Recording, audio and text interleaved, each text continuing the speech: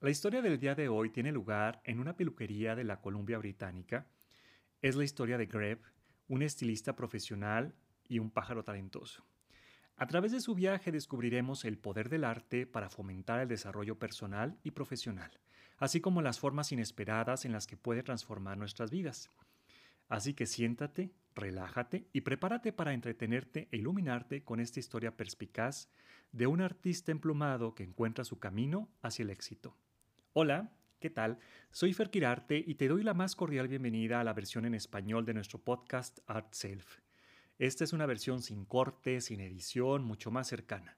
Aquí vamos a explorar temas sobre el autoconocimiento y el crecimiento personal a través del arte. Ya seas un artista, un amante del arte o simplemente sientas curiosidad por la intersección entre la creatividad y la autoconciencia, este podcast es para ti. Comenzamos. Grebe, un nuevo estilo, un nuevo tú. Érase una vez, en una bulliciosa peluquería de la Columbia Británica, que había un estilista talentoso llamado Grebe. Era un pájaro canadiense con elegantes plumas negras y un impecable sentido del estilo. Grebe tenía fama de crear los peinados más impresionantes, pero se había topado con un muro creativo. No importaba lo mucho que lo intentara, parecía que no se le ocurrían ideas nuevas e innovadoras para sus clientes. Un día, mientras caminaba por el parque local, Grebe se topó con una exhibición de arte. Mientras deambulaba por las exhibiciones, quedó impresionado por la belleza y la pura creatividad y originalidad de la obra de arte. Fue como si se le hubiera encendido una bombilla en la cabeza.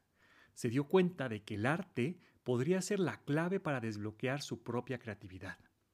Grebe se lanzó de lleno a explorar diferentes formas de arte. Empezó a asistir clases de arte, iba a museos, a galerías e incluso empezó a crear sus propias piezas. Con cada nueva experiencia, Grebe sintió que su creatividad se expandía y su confianza también crecía.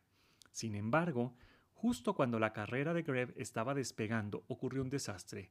Un peluquero rival, que siempre había estado celoso del éxito de Grebe, difundió falsos rumores sobre él entre su clientela compartida. De repente, Grebe se encontró sin clientes, luchando para llegar al fin de mes. Pero Grebe se negó a dejar que este revés lo definiera. Recurrió a su nuevo amor por el arte y dedicó su corazón a crear peinados impresionantes y únicos que nadie había visto antes. Rápidamente se corrió la voz y pronto los clientes regresaron con Grebe, ansiosos por ver qué se le ocurría de nuevo. Gracias a su voluntad de abrazar el arte como una herramienta para el crecimiento personal y profesional, Grebe no solo superó sus desafíos, sino que se convirtió en un estilista aún mejor que antes y mientras continuaba explorando el mundo del arte, se dio cuenta de que el verdadero valor de la creatividad no estaba solo en hacer las cosas hermosas, sino en fomentar el crecimiento y el desarrollo personal. Del cuento aprendemos que el arte puede ser una herramienta poderosa para el desarrollo personal y profesional.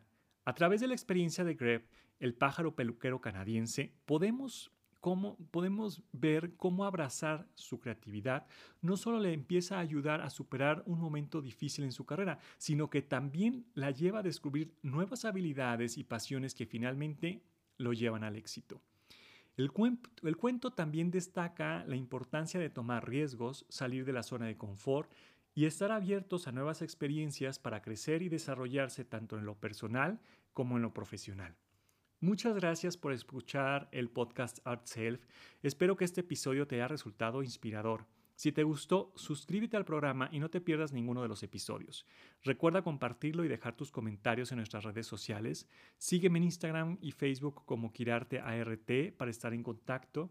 Y como siempre recuerda que la creatividad y el autoconocimiento son herramientas poderosas para el crecimiento personal.